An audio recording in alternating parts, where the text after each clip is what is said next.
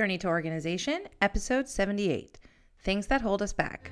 You're listening to the Journey to Organization podcast with Rebecca Saltzman. Advice to help you clear your clutter and your mind.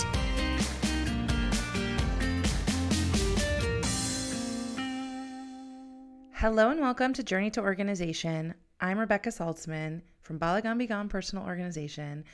And this week, I want to talk about a few things that happened to me over the last few weeks. Specifically, some things that I noticed about why we put off getting help with organization, why we don't prioritize it in our lives. And it's kind of fascinating to me how people will prioritize spending money on the craziest things. Of course, no judgments. For everybody, it's different, but people will prioritize spending money on one thing, but helping themselves to get into a better situation, they can't prioritize. And it boggles my mind a little bit. I wonder why people just have so much trouble really spending money to get the help that they need. Now, you'll see sometimes people just don't have the money. If you're shaking your head, I talk about what we can do about that at the end. So stay with me. But there's lots of reasons why people don't prioritize what they need besides for just the money. I mean, if that weren't true, then every single person who called me for a consultation would book with me. I think a lot of times it comes down to the money, but sometimes it's a combination of money with embarrassment or not being willing to spend the time to do something good for themselves. There's a lot of combinations of things. So I'm going to talk about them. I'm going to talk about some experiences I had over the last 2 weeks. As you know, last week I did a Jewish Women's Renaissance Project trip, and I'm going to talk about that a little today. But before I really get started, I want to talk about a client who's booking with me who had a situation happen to her this week, and I'm not going to give any details to identify this person because that wouldn't be okay. But I think that it's enough of a story that you can relate to it. So let me give you some background. This client of mine, she's moving, okay, and she just had a baby. She has 2 other kids, and I told her that I didn't want to set an actual date with her until she got a date from the movers so we could plan our, packing system for, once we had the mover, so we could set it up so that, she wouldn't have to live with the things that she needed for too long and we could pack in stages. Excuse me. Anyways, she calls me up or she sent me a message actually, and she said, I told my son he needs to start getting rid of the toys he doesn't use anymore. And he had, a freak out attack. And I was like, yeah, that sounds normal for a kid. I won't say how old he was, but he was small. And I had said to her, I'm like, start getting everybody into your house, into the mindset of, reducing, getting rid of the things that you're not using anymore, getting rid of the things you don't need anymore, just, minimizing in general. And this totally freaked out her son. And the thing about it is that so normal for kids. It happens so frequently. He said to his mom, I am not getting rid of any of my toys.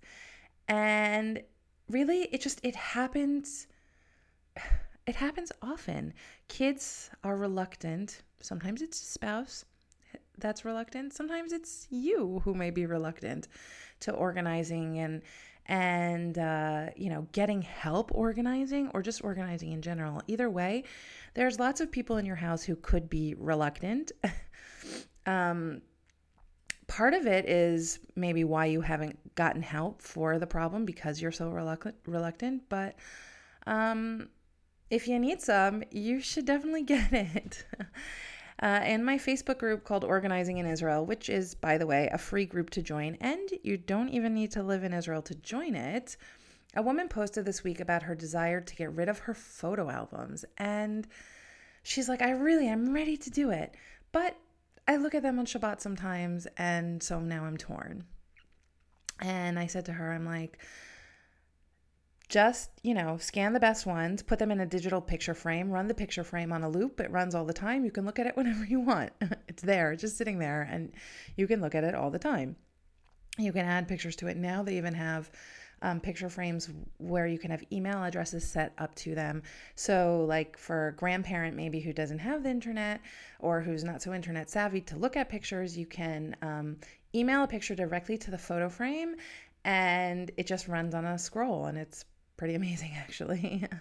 But anyways, this woman, she desperately wanted to get rid of her pictures, but yet she was torn about it because there was an aspect of the pictures that she liked, and so she couldn't pull the trigger. And so I really, really think that it's important to talk about what holds us back in terms of decluttering. And for different people, it's different things. If you remember back to episode 75, I spoke about World Mental Health Day and I outlined my levels of hoarding. What I'm about to say, what I say today, applies to any level on the spectrum of hoarding. I think it really doesn't matter where you are. It just matters that you figure out what's holding you back. Like, it doesn't matter if you're a level 1 or level 2 or level 3.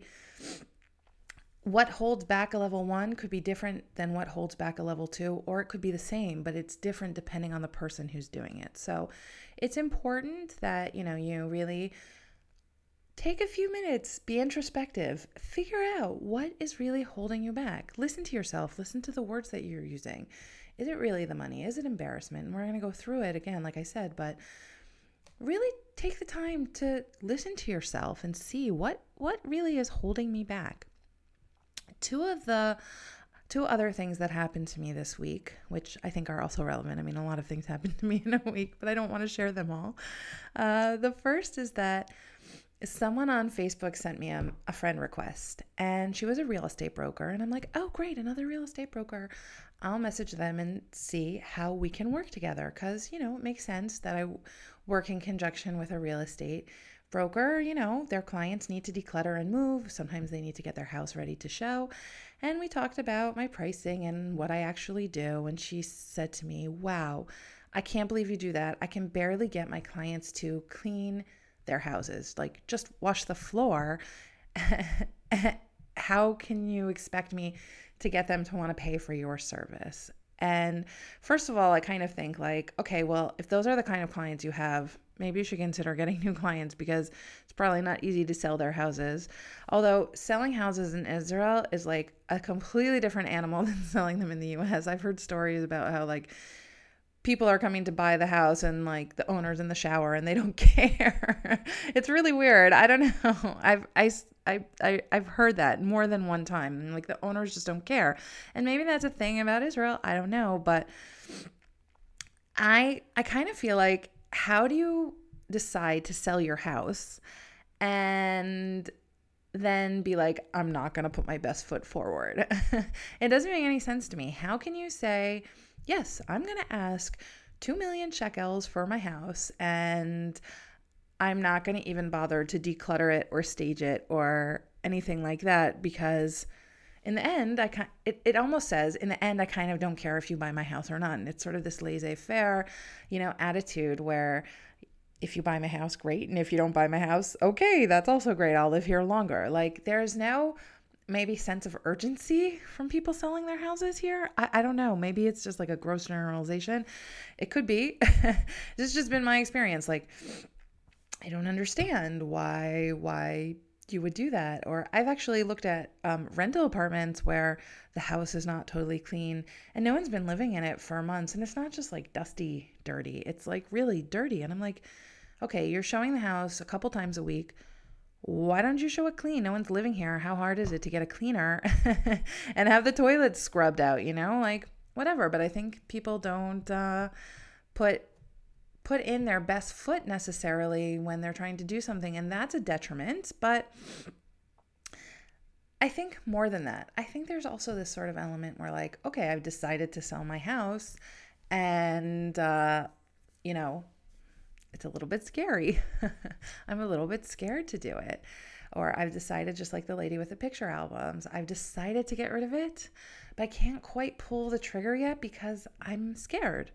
And being scared, fear is like a real feeling and a real emotion. And you should give yourself time if that's the emotion that you're feeling. I mean, there's no reason to rush into any of it. If you're feeling scared, that's a valid feeling. Take a step back and figure out what are you afraid of? Are you afraid that, you won't have a new place to live? Totally valid. Are you afraid that the item that you're getting rid of you might want in the future? Which is also totally valid. And maybe it is a good reason to not give it up. Maybe it's not. It depends on what the item is, and it depends how much you're actually accessing it now. But these are real feelings, and they're worth evaluating and looking at and seeing and asking yourself, is the fear that's holding me back? And what about the fear that's holding me back? It's worth it to have these kind of conversations with yourself, saying to yourself, this is a legitimate feeling. How can I rectify this feeling? Last week, I went on a trip with Jewish Women's Renaissance Project, touring Israel with a group of women that I had never met before. And I have to say, it was an amazing, unique experience. I hope I get to do it again. I learned a lot of new things about Israel. And even though I lived here, I learned so much about it. Can't imagine what the people who have never been here and don't live here learned. I know they learned a lot too. I also saw a lot of new things. They were amazing things I had never seen in Israel before. Believe it or not, it was my first time going to Masada, and it's definitely worth going. And people were shocked when I told them that. But yeah, it was my first time, and I was thrilled to have done this trip. But being with so many women who are experiencing so many new things for the first time and getting closer to their Judaism was also an amazing, amazing experience. And I'm really grateful to Lori Palatnik and Adrienne Gold for having allowed me, and all the other people involved. There are so many I'm afraid to mention, but Adrienne was my trip leader and Lori is the one who suggested it. And I'm really grateful to these ladies for having me on the trip. And it was just an amazing experience. And what I realized from being with all these ladies was they were all experiencing so many new things. I mean, for some of them, it wasn't their first time in Israel. For many of them, it was. But they were experiencing these new things about Israel and these new Jewish customs that they had never experienced before. And it was so amazing and exciting to them. And sometimes they were scared, but they pushed through the fear and they had these new experiences. And I think that it's important too with decluttering. There's fear. There's definitely fear. But you can push through it and have this amazing experience on the other side of it. Yeah, you're afraid to get rid of something. But what happens when you do? Try to look at it from the glass half full perspective. I'm going to have more space. Now, even though you might not think that more space on a bookshelf or more space on your kitchen countertop amounts to so much, slowly, leat leat, these things grow on each other, and more space begets more space, and more space begets more space. And there's this feeling of calm that comes in after you remove the things that you don't need anymore. And that's huge. And everybody's so afraid. I gotta say it, with baby clothes, I'm so afraid I'm gonna need these again. And it's true. You may need them again. You may have another little boy or another little girl.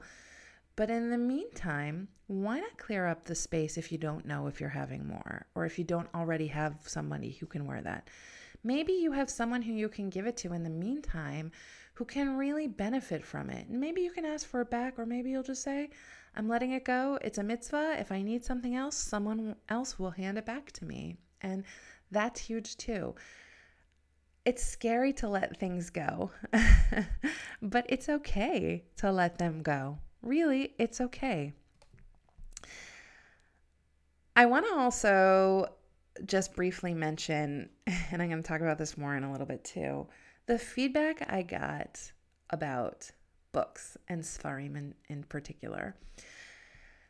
There were a lot of conversations. I think this was maybe my most talked about episode or the most engaging. I mean, people really left me voicemails and emails and posts, comments on my post. I read them all. And what I've come to as a conclusion, which I already know, but this just sort of brought it home to me, is that even more so, When we make up our minds to do something, fear and worry hold us back. But specifically with books, maybe, and I think it's also with clothing, we worry that when we let go of those things, we let go of a part of ourselves. Books and clothes have a tendency to define us, and we let those things define us. I mean, what you wear shows the world, who you are. If you wear bright colors, it's showing your that's part of your personality, bright personality.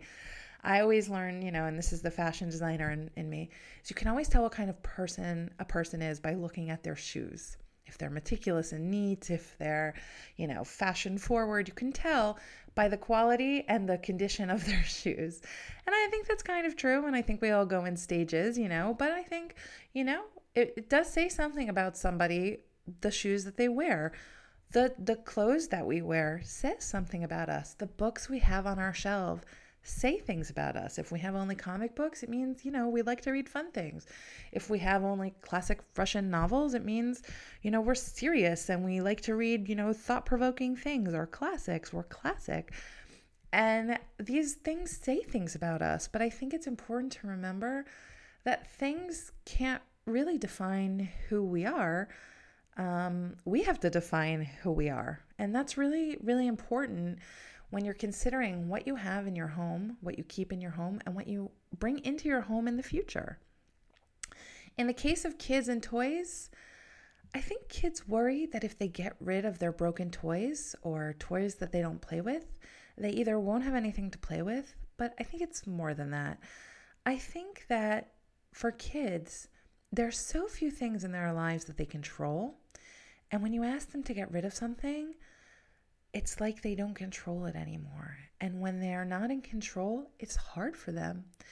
Or when they're not in control of the stuff they think is theirs, that's hard for them.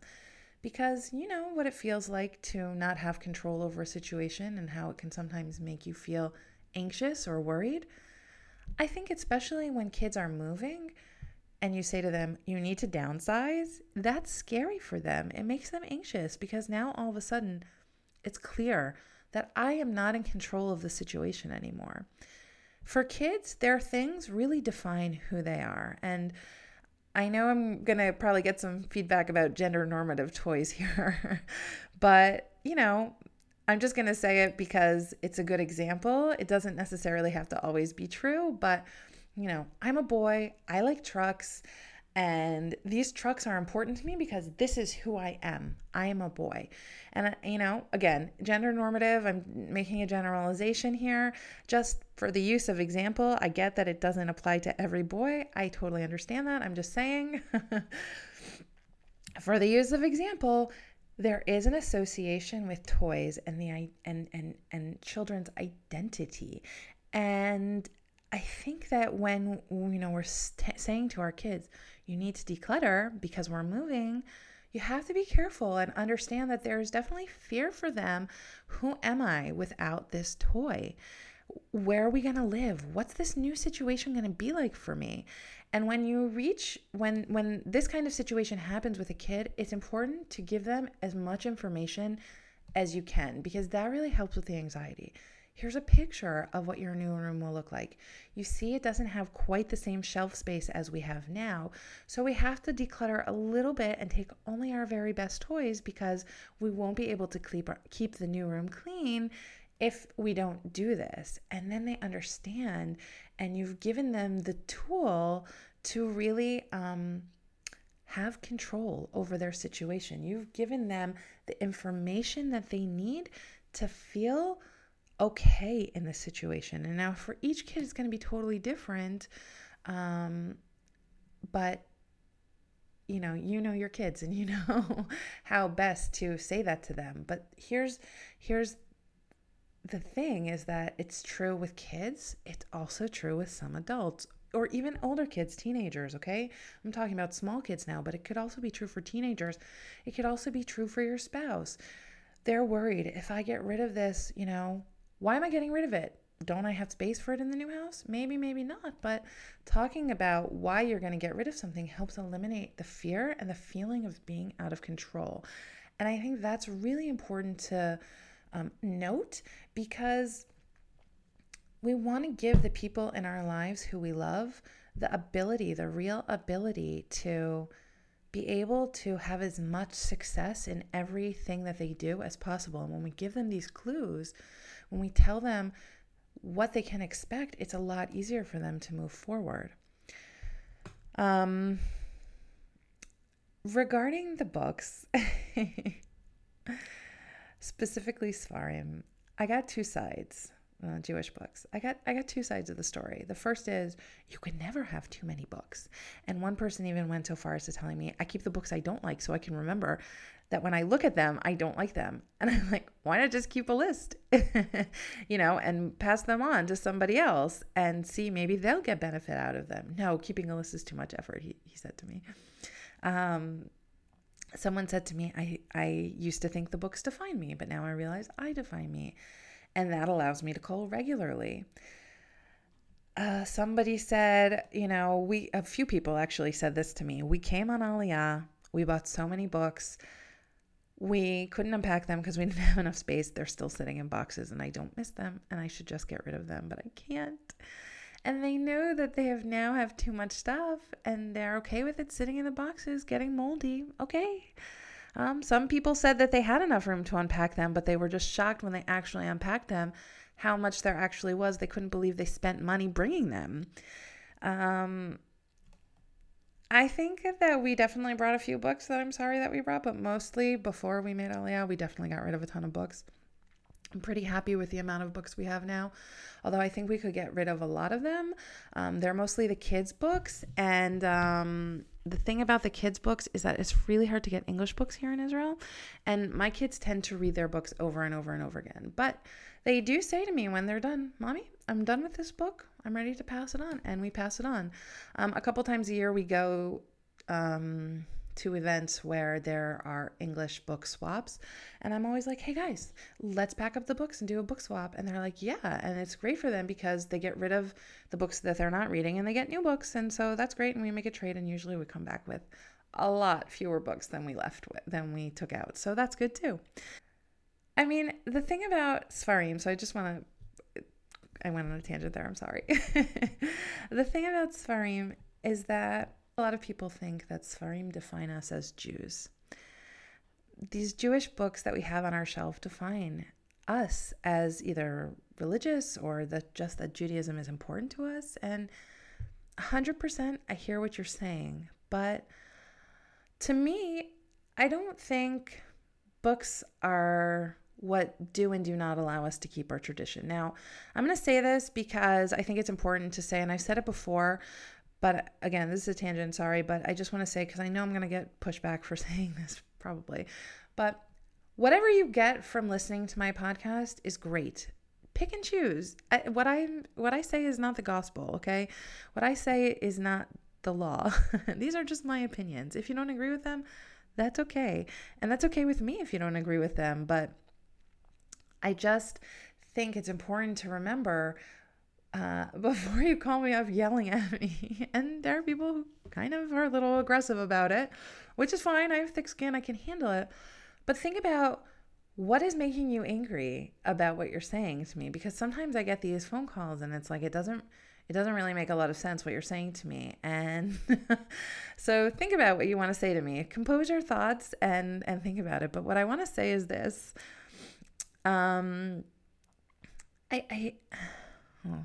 It's a little hard for me to get out exactly, so bear with me here.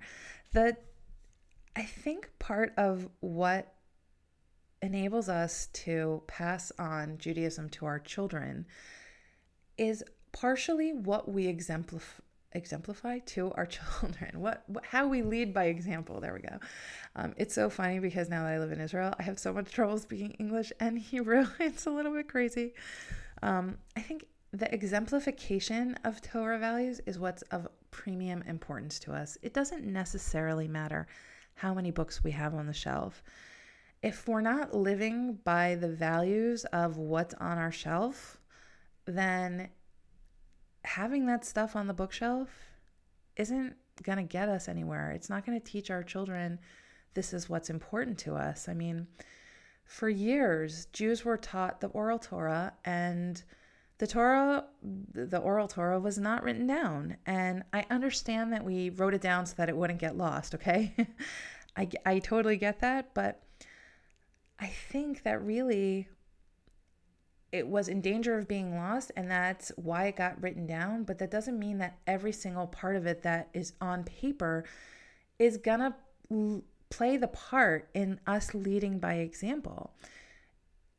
I think that when we show our kids this is what's important to us, when we're sitting down at a dinner table and we don't have our phones there because it's important to show respect to the people who we're eating with, or when we say kiddush and we have a Shabbos meal together, or when we, teach our kids things to the mikvah, to Tovel, or when we include our kids in those things, including our kids in taking challah, and including our kids in making brachot, including our kids in, in any aspect of cultural Judaism, or in not cultural, but in actual physical, Judaism. That's what's the important part. And we can have all the books on our shelves and not exemplify that to our kids, and they don't learn anything, because you can't learn it by osmosis. You have to pick it up and learn it. But mostly, the Torah is living, and we teach by example. Something that happened to me on the JWRP trip was that, so for those of you who don't know what JWRP is, Jewish Women's Renaissance Project, it allows Jewish women who have children under the age of 18 to go to Israel for free to connect with their Jewish roots. And on my bus, there were 49 amazing women this week. And they got the chance to connect to their Jewish roots and see Israel as they had never seen it before. And like I told you, honestly, I had not seen Israel that way before either. And they left Israel feeling a real connection to Judaism and its laws and customs. And I think that's what really inspires our kids. So, take that tiyul with your kids, take that trip with your kids, to some place Jewish, to get them really inspired, inspire them. And I think that will go a lot farther than spending every single last dollar you have on books that may never get read. Now, I had, I gave a talk last year in Jerusalem, and a lot of ladies who listen came to the event. One lady came with her husband, though, and they, used my talk as a date night, which I loved. And her husband thought it was going to be a total waste of time, right? But he really took into heart a lot of the things that I said, and this was like a really, really firm couple, and he really took to heart a lot of things that I said, and a little bit like that it annoyed his wife, so I apologize to her for that. But he wrote sort of like this log that he shared with me, and he wrote to me this. He wrote, "Most of my Sfarim I clung to because I had no foreseeable time to learn them, but I clung to a vain hope of learning it. Those vain hopes were cluttering my mind and frustrating me when I looked at them. I'm literally letting go of baggage, guilt, vanity, and doubt I just shed. It's like I reassessed my life goals and targeted myself." I'm not saying learning these books are not important. I'm saying reassess which ones you can actually learn. The ones that are too difficult or that are just aspirational, those are the ones you can pass on. The ones that you learned but they didn't really resonate with you, that's what you can pass on. Let go of the guilt of having these things that you aren't using. To me, what he said sums it all up. Why do we have so much trouble getting rid of our things? Why do our kids have so much trouble getting rid of our things? Why do our spouses have so much trouble getting rid of their things? It's because we hope and wish and want for us that these things that we've set goals to come true, that we've set goals for these things to make us into this person who we want to be. We want to be able to learn those books, read from the books, learn them. It's true with crafting supplies we bought on sale. We wanted to make something from those crafting supplies. We want to be able to make beautiful things. It's true about the Unitasker that we bought for our kitchen because we thought we would make some specific meal we saw in a recipe, in a cookbook that we liked that, we only need for one recipe. We never used it. We never made it. It was too hard. It was too challenging. We buy sometimes things because we hope that it will make us better people. But what we forget is that when we reduce what we have, we can make ourselves better just by reducing. Clearly seeing what we already have, finding use for the tools we already have, and actually using up what we have, that gives us a clear perspective of who we are. That defines us. What's left after the purge, those are the things that say who we really are, not all the other things that are cluttering it up. Not the hope that we'll do something. That just sits there and taunts us. It taunts us that we didn't get to the crafting project or the recipe or the safe fair or the book even. It just sits there, and probably if it's been there for more than a year, we probably aren't going to use it. So letting it go to somebody else who will use it, isn't that so much better? Why should we sit there and watch it and give ourselves guilt over it? It just doesn't make any sense. But the thing about it is that hope is not the only reason that we have for not seeking help. And it's not the only reason that we sometimes don't think we have a problem of too much stuff. On the other side of the coin, sometimes we have hope, but sometimes we're embarrassed. We are embarrassed that we spend too much money on things that you don't use. You're embarrassed that your house is a mess and that, you can't let people see it that way. You're embarrassed that you're less than adequate because you have so much stuff, and because sometimes having the stuff around means that you're not making good use of our time. And sometimes the stuff says to you, oh, there's never enough time because you're always spending so much time on your stuff. Embarrassment is a real thing. It's not quite the same as fear. It's not. It's definitely not the same as fear. If that's what's holding you back from asking for help, don't let that be the reason, because a pro will never judge you. If you don't feel comfortable with the first person you call, then find someone else, because there's a lot of organizers out there. If you don't go with me, there's somebody else, and I won't judge you, but I'm sure they won't judge you either.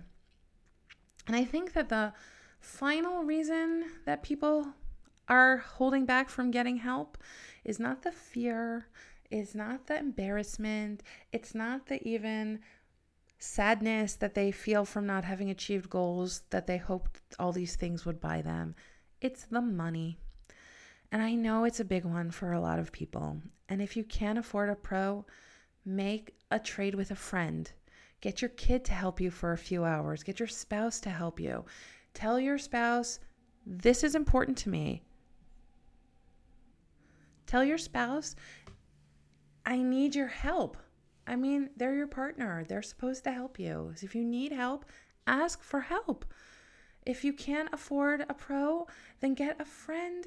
Just get someone to come and stand there with you. I know that there's a lot of times kids in the neighborhood who you can even pay a cheaper amount. It's not going to get you the same result. I'm not going to lie to you. You won't have the same result. But it can definitely make an impact. And that's what we're looking for, is a shift. Once you get started, maybe it will be a lot cheaper once you do what you can yourself, and then hire a pro to come in and help you when you get stuck. I mean, a lady said to me this week, I don't want to have to do this myself. I want someone to come in and do it for me. And that's what I'm willing to pay for. But the thing is you sell yourself short when you have someone else come in and do it for you. What you want is someone else to come in and do it with you, because doing it for you is not going to help you in the long run. You're just going to need to keep paying someone to come back over and over and over and over again to get you tidied up. But when you actually spend the time decluttering and you go through all of your things with somebody, it's a lot easier to maintain the organization that you've achieved, because, frankly, You did it yourself. You know what you have. You know where everything is. The professional is just there, Kilu, as if they're a personal trainer. Same way, you go to the gym with a trainer to make sure you actually get on the equipment. That's what it's like with a professional organizer. I personally take all the stuff away for my clients, so that's a huge burden off their shoulders.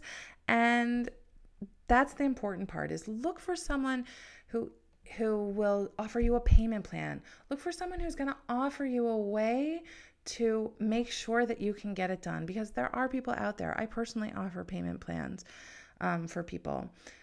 There's no silver bullet and there is no magic wand I can wave. It just takes time and effort to declutter. I think that's also, I didn't say this, but as I'm saying it now, time is also another reason why people put it off. Putting it off because of time is a foolish, foolish reason, because you know what?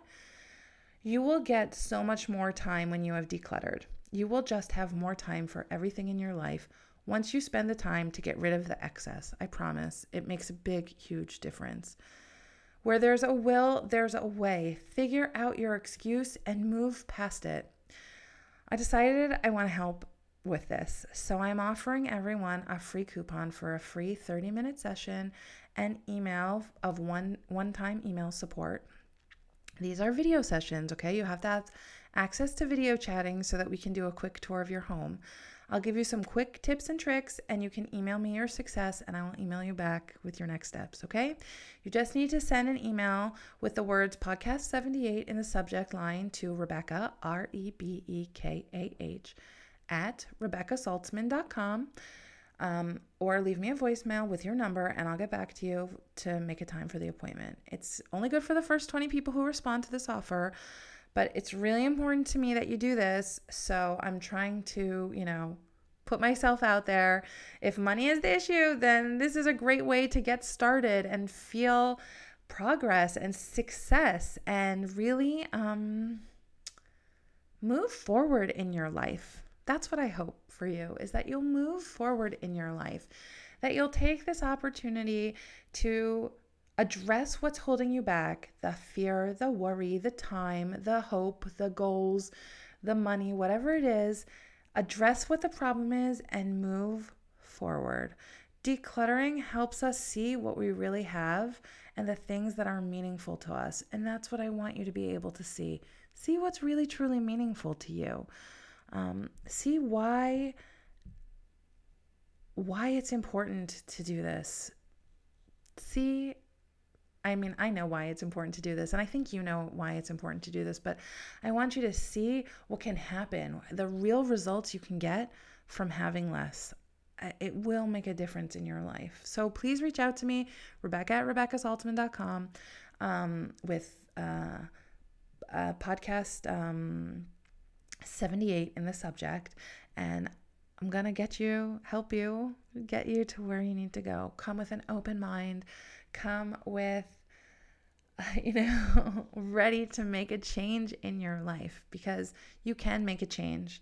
And all those things that are holding you back, the fear, the worry, the goals you didn't reach, the time, the money, all those things, you can overcome them. And I'm not saying it's going to be one time. It's going to be a slow road, probably. However long it took you to get into this situation. If it's into the situation, it's probably going to take you 10 months to get out of it at least. But it will happen. Just keep on trucking. Don't let, one setback hold you back forever. Keep on moving forward, because it's really, you can. And just because you fall off the wagon a little bit doesn't mean you can't just get right back on it, okay? So I'm here. I want to help you. I'm putting my money where my mouth is by helping the first 20 people who ask for help. If there's a massive response, well, I'll deal with it then. But I'm hoping that, don't just think you won't be one of the first 20 people. Just email me, okay? Just email me.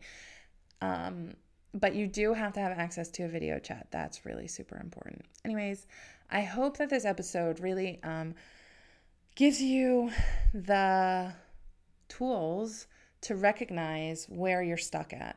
I hope that you're able to identify where you're being stuck, and I hope that it gives you some ability to move forward. I wish you all a good week and happy organizing. Thanks for listening to the Journey to Organization podcast. You can find Rebecca on Twitter and Instagram at Bala Gone Be Gone and on Pinterest as Rebecca Saltzman. Visit balagonebegone.com for resources and to join the mailing list to get podcast updates.